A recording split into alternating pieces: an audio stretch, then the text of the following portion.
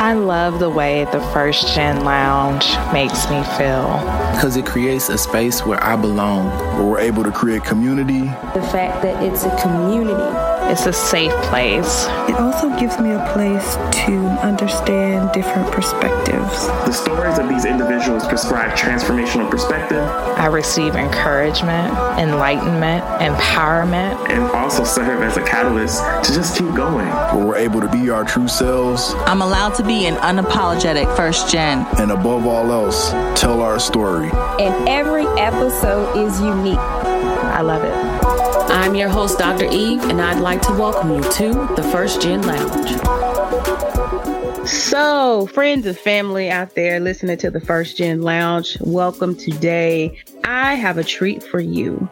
I have Christopher Wallace with me, and not that one. I mean, he couldn't be here anyway, but I am excited. You get that sometimes, look, but you're still great.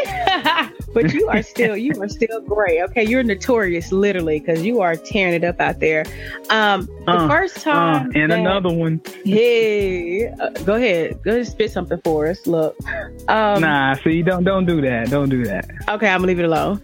I am glad to have you here, my fellow North Carolinian and HBCU graduate. I never tell the story of people. I tried to stop doing it because nothing is like telling your own story. So let's get the party started. Tell us who you are. Tell us about yourself.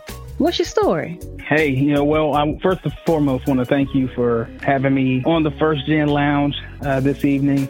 My name is Chris Wallace. I have founded the motivational speaking, inspirational speaking platform, Chris Inspires You. I'm just a kid from Fayetteville, North Carolina. I grew up in Fayetteville's poorest community in the 13th poorest in the state of North Carolina, in a single parent home with my father, who at the time was abusing drugs and alcohol. And this was at the height of the crack cocaine epidemic in Fayetteville. And so it was a very, very challenging upbringing, but I was able to overcome that adversity through having a really strong and unique support system, and having an opportunity to have that support system and seeing the things that they did allowed me an opportunity to devote my life to service and ensuring that other people became the best versions of themselves through their commitment and dedication to serving others. And so it's been a really unique upbringing for me. It's been a really unique journey for me. And this journey isn't over, and it's really just beginning. And I'm really grateful and humbled by this journey and all of the things that I've learned, and the things that I'm learning, and the things that I'm teaching others. Absolutely. So, you talked about the journey a bit and how yours is special, that you had a single parent home, one that you had your father and not your mother. I thought that was really interesting that you brought that up, because I'd like to know a little bit about that, especially as you went to school and you've gotten 2 degrees and a certificate. What has not having your mom present, what has that done to you or for you? It's been, again, there have been times where it's been really challenging, really difficult. I remember, if you will, allow me to share this. Hopefully this isn't too long-winded for you, but, I want to share the story. Take your time. Being 8, 9, 10 years old and being over at my grandmother's, and I would, ask about my mother all the time, and, no one really knew of anything. But my mother dropped me off at my grandmother's house when I was 6 months old. She said she had a doctor's appointment. She never returned. And I didn't meet my mother formally until I was 16, and I'll never forget the day that I met her. But, I'll get to that in a second. But when I was 8, 9, 10 years old, I would go through the phone book, when they used to have these big old phone books. You remember phone books? I remember phone books. I remember phone books. And so, yeah, man, listen, I used to sift through that phone book, and I would find everyone that had my mother's name. And the funny thing is, I didn't realize that the phone book went by last name. So I'm sitting here looking for all of these people with my mother's first name in the phone book. She had a really unique name, so there weren't a lot of people with her name in the phone book. So I'd call these numbers and I'd ask them, the people who picked up, if they picked up, did you marry a man named such and such, and are you from such and such? And I would get cussed out. I'd get hung up on, I'd get fussed at. My grandmother's phone bill would get, run up and those sorts of things. And she'd come and ask, who's been making all these calls on my phone? And my mouth was shut. I was like, I ain't telling grandma I was doing this, and she had that old rotary phone. And so I literally spent half a day going through the phone book and calling all of these people. But it was really it was depressing at times because no one knew any information about my mother. At least that's what they presented to me. And, for my dad, using drugs and alcohol as heavily as he did, and being a single black man in the hood, that just presented a myriad of challenges in and of itself. And so it was always a little bit awkward because I looked at all of my friends and a lot of them didn't have their father in their home, but they had their moms there and they had a unique relationship with their mother. And so, there was at times a bit of jealousy, so to speak, with not having a relationship with my mother. And, my friends would ask me, where's your mom? And I'm like, I don't know. I guess she's dead. I mean, I didn't know. No one told me anything. And the day she showed up at my house, we were staying on Turnpike Road in Fayetteville, this old raggedy house. I remember I had just gotten out of the shower and I went into my room. I saw a car pull into the little dirt driveway. And I said, Dad, somebody's out there for you, and Dad goes to the door. And then all of a sudden he comes and knocks on my door. He was like, they're here for you, and he says it like in a grumpy voice. And I'm like, whoa, no, what was that about? And so an older lady walks in and she says, hello, Christopher. And she reaches out and she hugs me. And I'm thinking, like, who am I hugging? And then the younger lady walks in and she just bursts into tears, and like when we made eye contact with one another, I knew exactly who she was. And we just embraced. Yeah, we just embraced and we were just holding each other. And I remember looking over her shoulder as I was hugging her and I looked at my dad and he was sitting in a chair in the living room with his hands on his head, just sort of like this depressed look. And so it was a very awkward moment. I didn't really know how to feel in that moment, but it's something that is one of the moments that stands out in my life as one of the most important moments, because I had an opportunity to finally meet my mother after all of these years of looking for her. But I've also discovered, after meeting my mother, I discovered this newfound love and respect and appreciation for my father and the things that he had to go through in raising me through. I mean, Eve, we moved, we probably stayed in 8 or 9 houses over a 15-year period. I mean, we were always getting evicted, and I didn't know that we were being evicted at the time. I mean, I didn't know what that was. Dad would just say, we're moving, and he said, pack your stuff, and we pack our stuff and we move here. And then there were times where I had to go live with my grandmother. And there were times where, when I was living with my grandmother, my dad, I don't know where he was living, and then there were times where he was living in this little motel, this little raggedy motel off 301 in Fayetteville across from the Crown Coliseum. It was crazy. And then I remember times we were sleeping on people's couches, women that he dated or whatnot. And so it was very challenging. It was very interesting, and it was humbling. I'll never forget anything about my upbringing and the challenges that we experienced together, and all of the stuff that we had to go through, and the roaches in the house, and the no air in the summer, and the no heat in the winter, and having to turn the oven on and open it up, to heat the home, or have that kerosene heater. I don't know if you know about that kerosene heater, but I know about it. Some kerosene. Listen, man, you go to school, you smell like you about to light the whole school on fire. And so, it was crazy. And have you ever had a wish sandwich? Oh, yeah. I've had one. Oh, yeah. Okay. Yeah. We got to tell the viewers. You talking about something. Sandwich sandwiches. Yeah. Those 2 pieces of bread and you wish something was in the middle of it. Mm-hmm. Yeah. That was life. Like it was crazy. But, when you look back, when I look back now, I look at that and I'm like, man, you know what? Those were the lessons. Those were the things that those things didn't define me. They've never defined me as a person. They prepared me for my life's work, and so I appreciate having gone through that. I've never in my adult life said I hated going through that stuff. That's interesting that you said that you've never hated going through that stuff, because sometimes there are feelings of resentment for the things that happen. So I like how you've taken that negativity that could have been and made it something positive. What would you say in all of these things has helped you to be successful thus far, especially as a first generation college graduate who came from such a dysfunctional background? Oh, man. Gosh, listen, I've had the opportunity to be connected to some really great people in my life. First and foremost, my father, of course, who even through his substance abuse, I have no idea.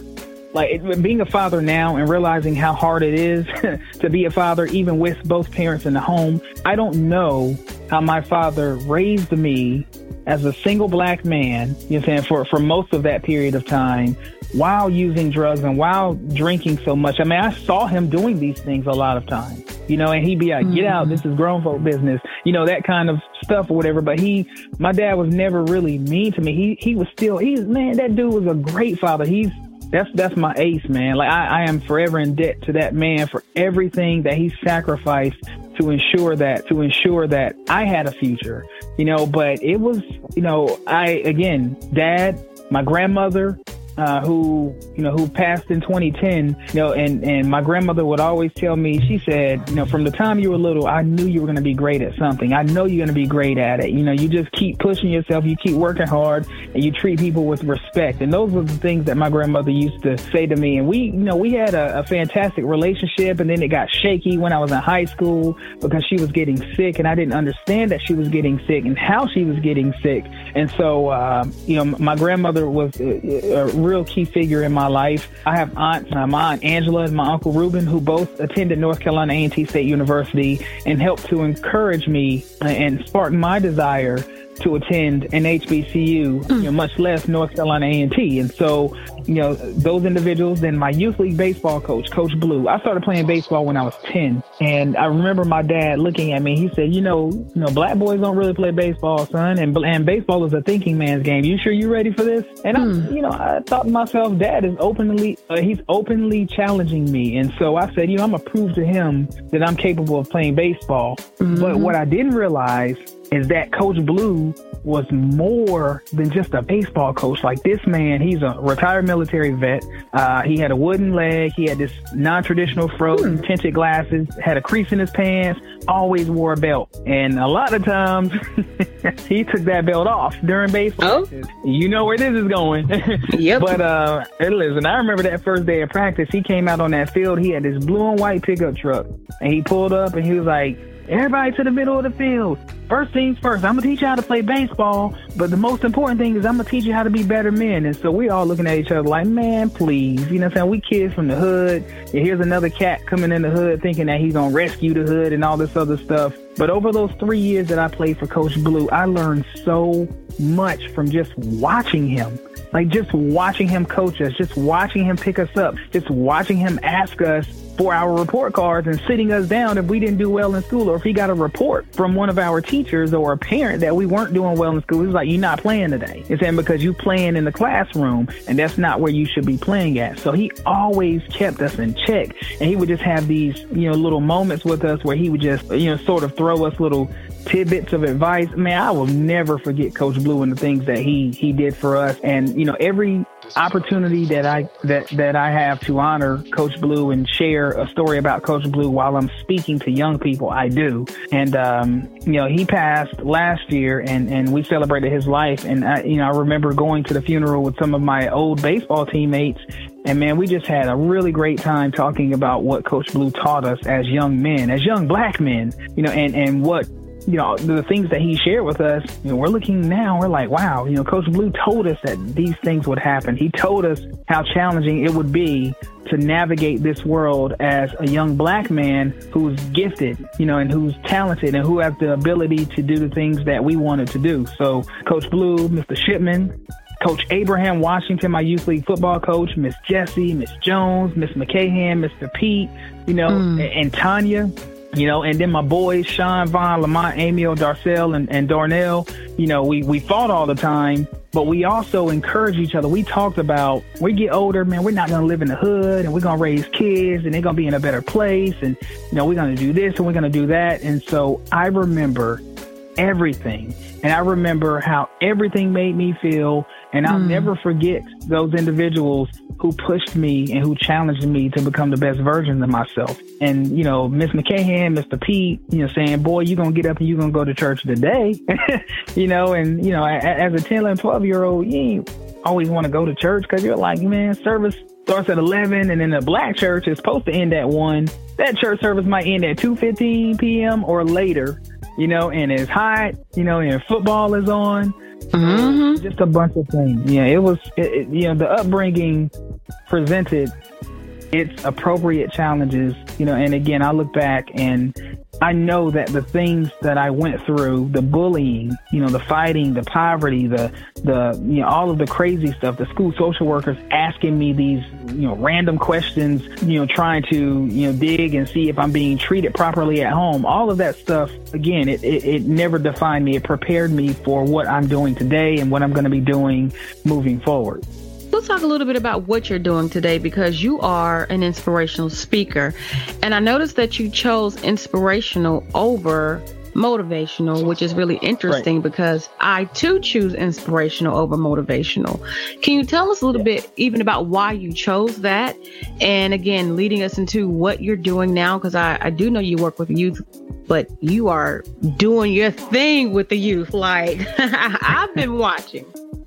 Oh, yeah. And I think when you're a motivational speaker, think about it like this. Real leaders or the strongest leaders, I shouldn't say real leaders, but the strongest leaders are not motivating people to perform a certain task. They're inspiring people to become the best version of themselves. And so, again, I've listened to a lot of speakers and particularly those who call themselves motivational speakers. And again, do your thing. If you're a motivational speaker, you're an inspirational speaker, whatever it is, but my aim is to inspire people to become the best versions of themselves, not necessarily through the things that I say, but if they are able to retain anything that I say and it sparks them and encourages them to do something great, to pursue a dream that they've been holding on to, those sorts of things, I really want to push them and challenge them to become the best version of themselves through their own commitment and dedication to the things that they want to do.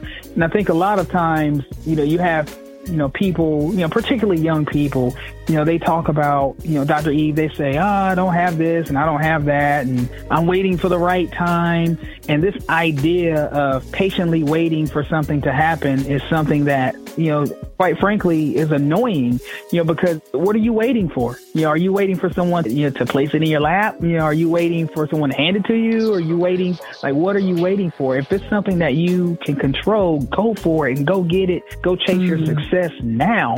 Don't hold on to it. Don't say you'll do it later, because, later sometimes becomes never. And once you've gotten to never, you failed yourself. And what you don't want to do is look back 20 years from now and be more upset at the things that you did not do. And so, you got to go and pursue that greatness now.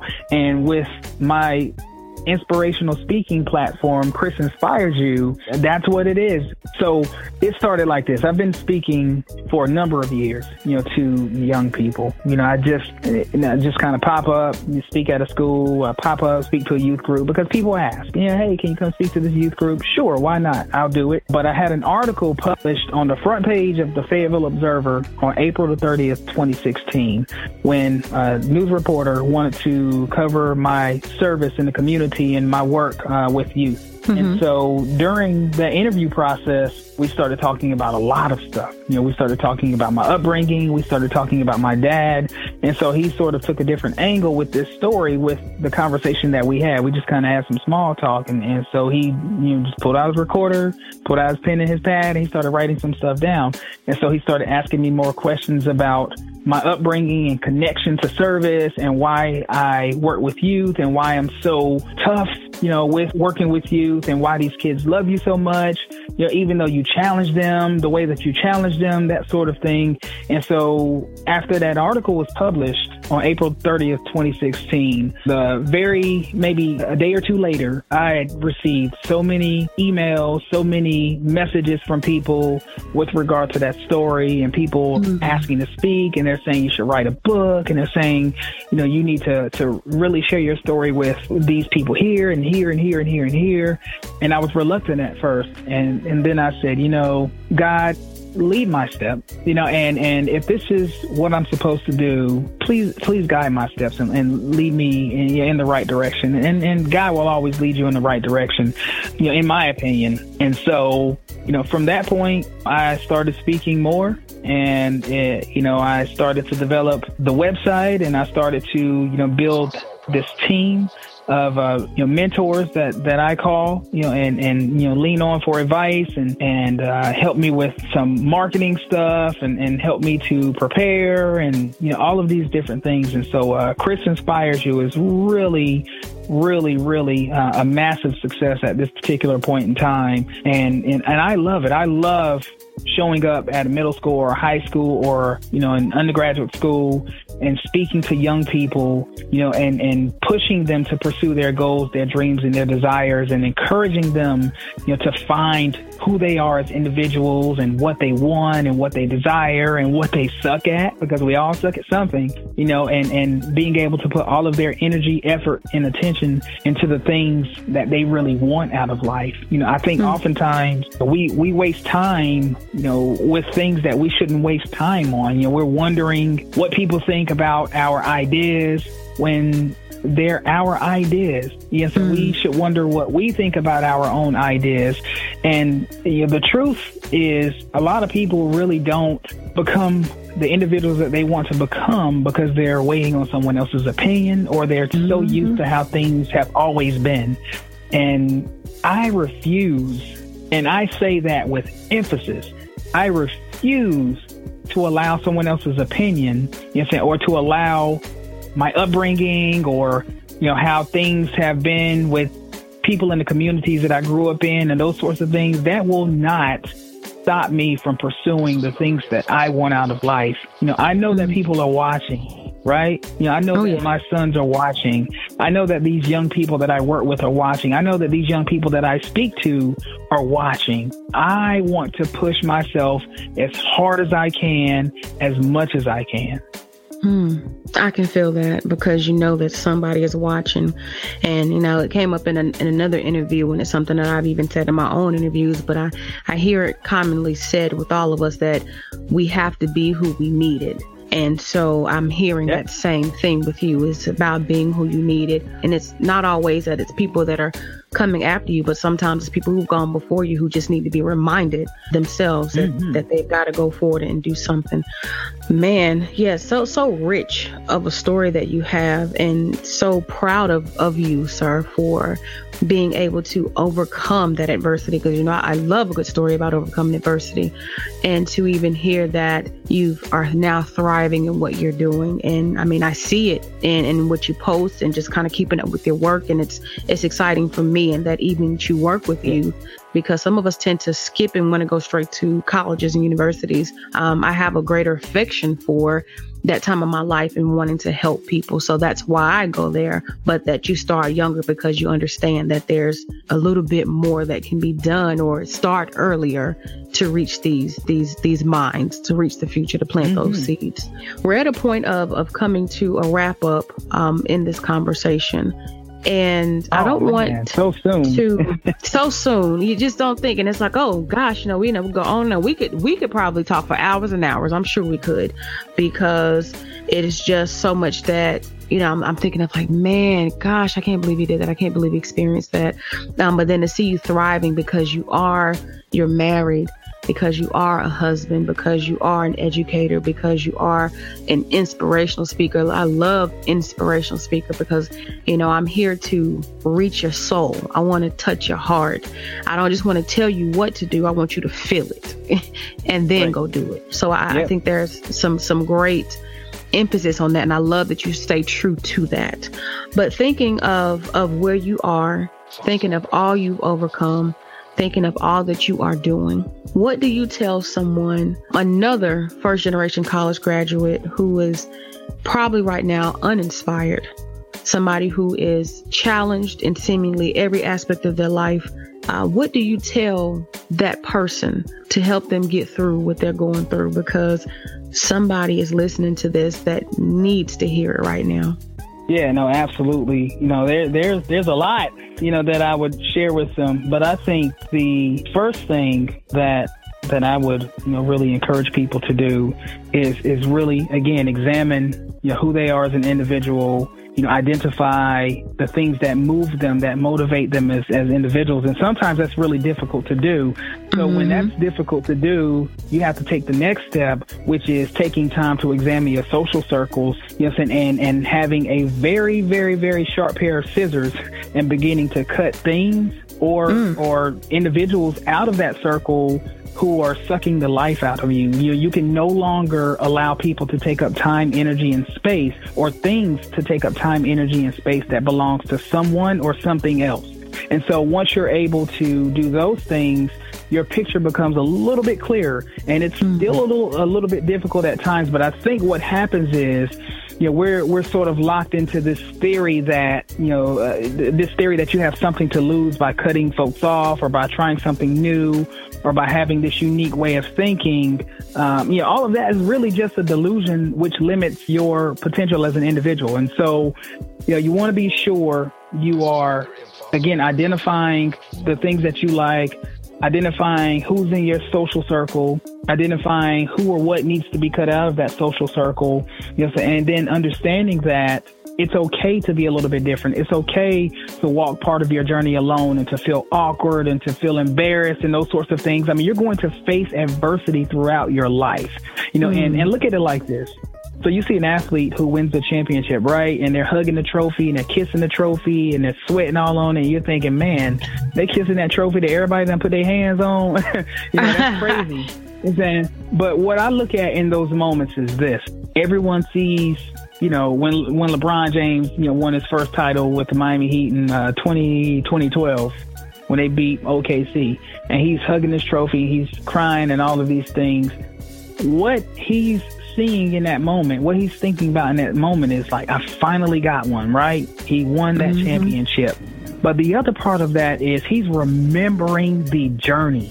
He's remembering just how hard it was to get to that point, just how much his opponents challenged him to get to that point, just how hard he had to work back in his lab, so when he had to go run those, wind sprints and lift those weights and be mentally prepared to handle the type of adversity that he was going to face. You gain so much more perspective from losing than you ever will in winning. Now, granted, winning and greatness is an unstoppable force. Once you taste winning, once you taste greatness, you want it more and more and more and more.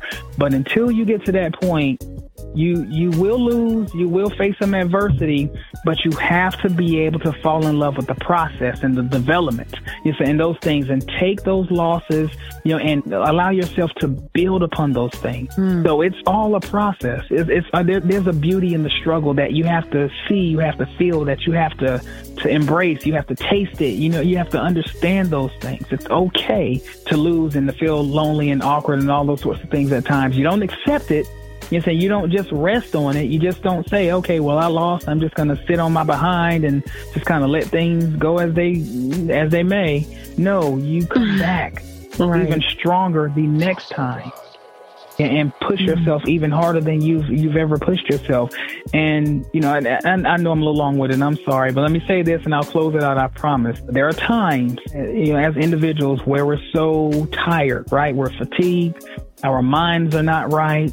We just aren't here all the time, and in those moments, you just have to keep pushing yourself and pushing yourself and pushing yourself until you get to your breaking point. And then once you've gotten to your breaking point, you have to push yourself even harder, and you force your mind and your body into an adaptation response, meaning you no longer have a breaking point, and you've trained your mind to overcome those things. You've trained your mind to have this winning mentality in doing the things at times that you don't want to do when you don't want to do them. You don't want to get up at 6 o'clock in the morning, to get ready for work or school or whatever. Get up anyway. You don't want to wash the dishes and cut the grass and do the things, the chores that your grandparents have asked you to do. Get up and do it anyway. You don't want to go to the gym on a Tuesday evening because it's 20 degrees outside, but you've committed yourself to losing weight or getting your summer body ready and all those sorts of things. Get up and do it anyway. Create the winning mentality for yourself. That's a message in itself. I think I don't even have to ask the last question after you said that. And that was really that one thought you leave us with, but you giving it all to us. I can't wait to see you speak in person, because there is so much that's there, and just reading about you and watching you and connecting with you, I'm just like, man, so well, all that you have gotten, all that you've received, so well deserved. There's so much life in you, and I'm waiting for the book too. So that's all I'm gonna say. Listen, I need to get some tips from you. I need to get those tips from you. That's all I'm gonna say. We gotta sit down and talk. I'm just saying, hey, I'm working. I'll say that. I'll close with this. I'm so grateful. I'm so humbled, by everything. And the people that I've had an opportunity to meet and speak with, individuals such as yourself, who you're out here hustling and doing your thing, and putting people like myself, on this podcast and sharing our story. And there's such beauty in hearing other people's stories. Like, I love listening to people's stories. And even when I speak to students, like, tell me your story. You've heard mine. Great. I want to hear yours. And so, this is a beautiful thing. And I'm, again, looking forward to where this goes, and, bringing everyone along on this journey with me. Oh, that's so fun. I know there are going to be people who want to connect with you. So can you tell us where in the internet space can they find you, so that they can follow and just be in awe of you as I am, even with you planting in your garden? And it's just so much about you. I'm like, he is just so outstanding. He's so awesome. But you inspire me. And to be honest with you, it's not too often that I feel much inspired by others or other things. I know that probably sounds a little bit crazy, but I have to really fall into something. People see celebrities, I'm so inspired. I'm like, no, it's real people. It's authentic people. It's everyday people that inspire me most. And you are absolutely, one of those. And that's not dim your light, but you're touchable. That's what I'm saying. You're somebody who I'm having this conversation with. You're not too big to be, I ain't got time for that. You are connected, and you're real, and you're down to earth, and I see the work you're doing, and I'm in amazement of it, and I'm grateful for it. But yeah, look, all that again is to say, where can we stay connected? Where can the family find you? Yeah, so check me out. My website is chrisinspiresyou.com, ChrisInspiresyou.com, or my handle on Instagram and Facebook at Chris Inspires You. Absolutely. And then you have the documentary. I have, absolutely. We're not going to forget about that. I tell you. Oh, yeah. Right. So we have part 1 of the documentary, You Didn't Come This Far Just to Come This Far, which is a 12-minute documentary which highlights my upbringing in poverty, my connection to service, my motivational or inspirational speaking platform, I should say. I'm sorry. And it highlights those things. And so it's a riveting piece. It's a piece that will grab your attention. That is on my website. You can check that out. Part 2 of the documentary, You Didn't Come This Far Just to Come This Far, is going to be released on November the 15th. I will not give away what that documentary is going to highlight, but it's going to be a must watch. So you definitely have to follow me on social media, on Instagram, visit my website, Facebook, and however else you want to connect with me. I'm very open, and I'd love to connect with you and hear your stories as well. But definitely, keep Chris Inspires You in mind, and follow Chris Inspires You and see the work that I'm doing. And hopefully there's an opportunity for us to connect at some point. Well, Chris, again, thank you so very much. Wishing you nothing but the best of luck in all that you do going forward. And your time is just so appreciated. I'm so fangirling right now. So, but thank you again. Thank you so very much. And wishing you nothing but the best. I appreciate that, Dr. Eve.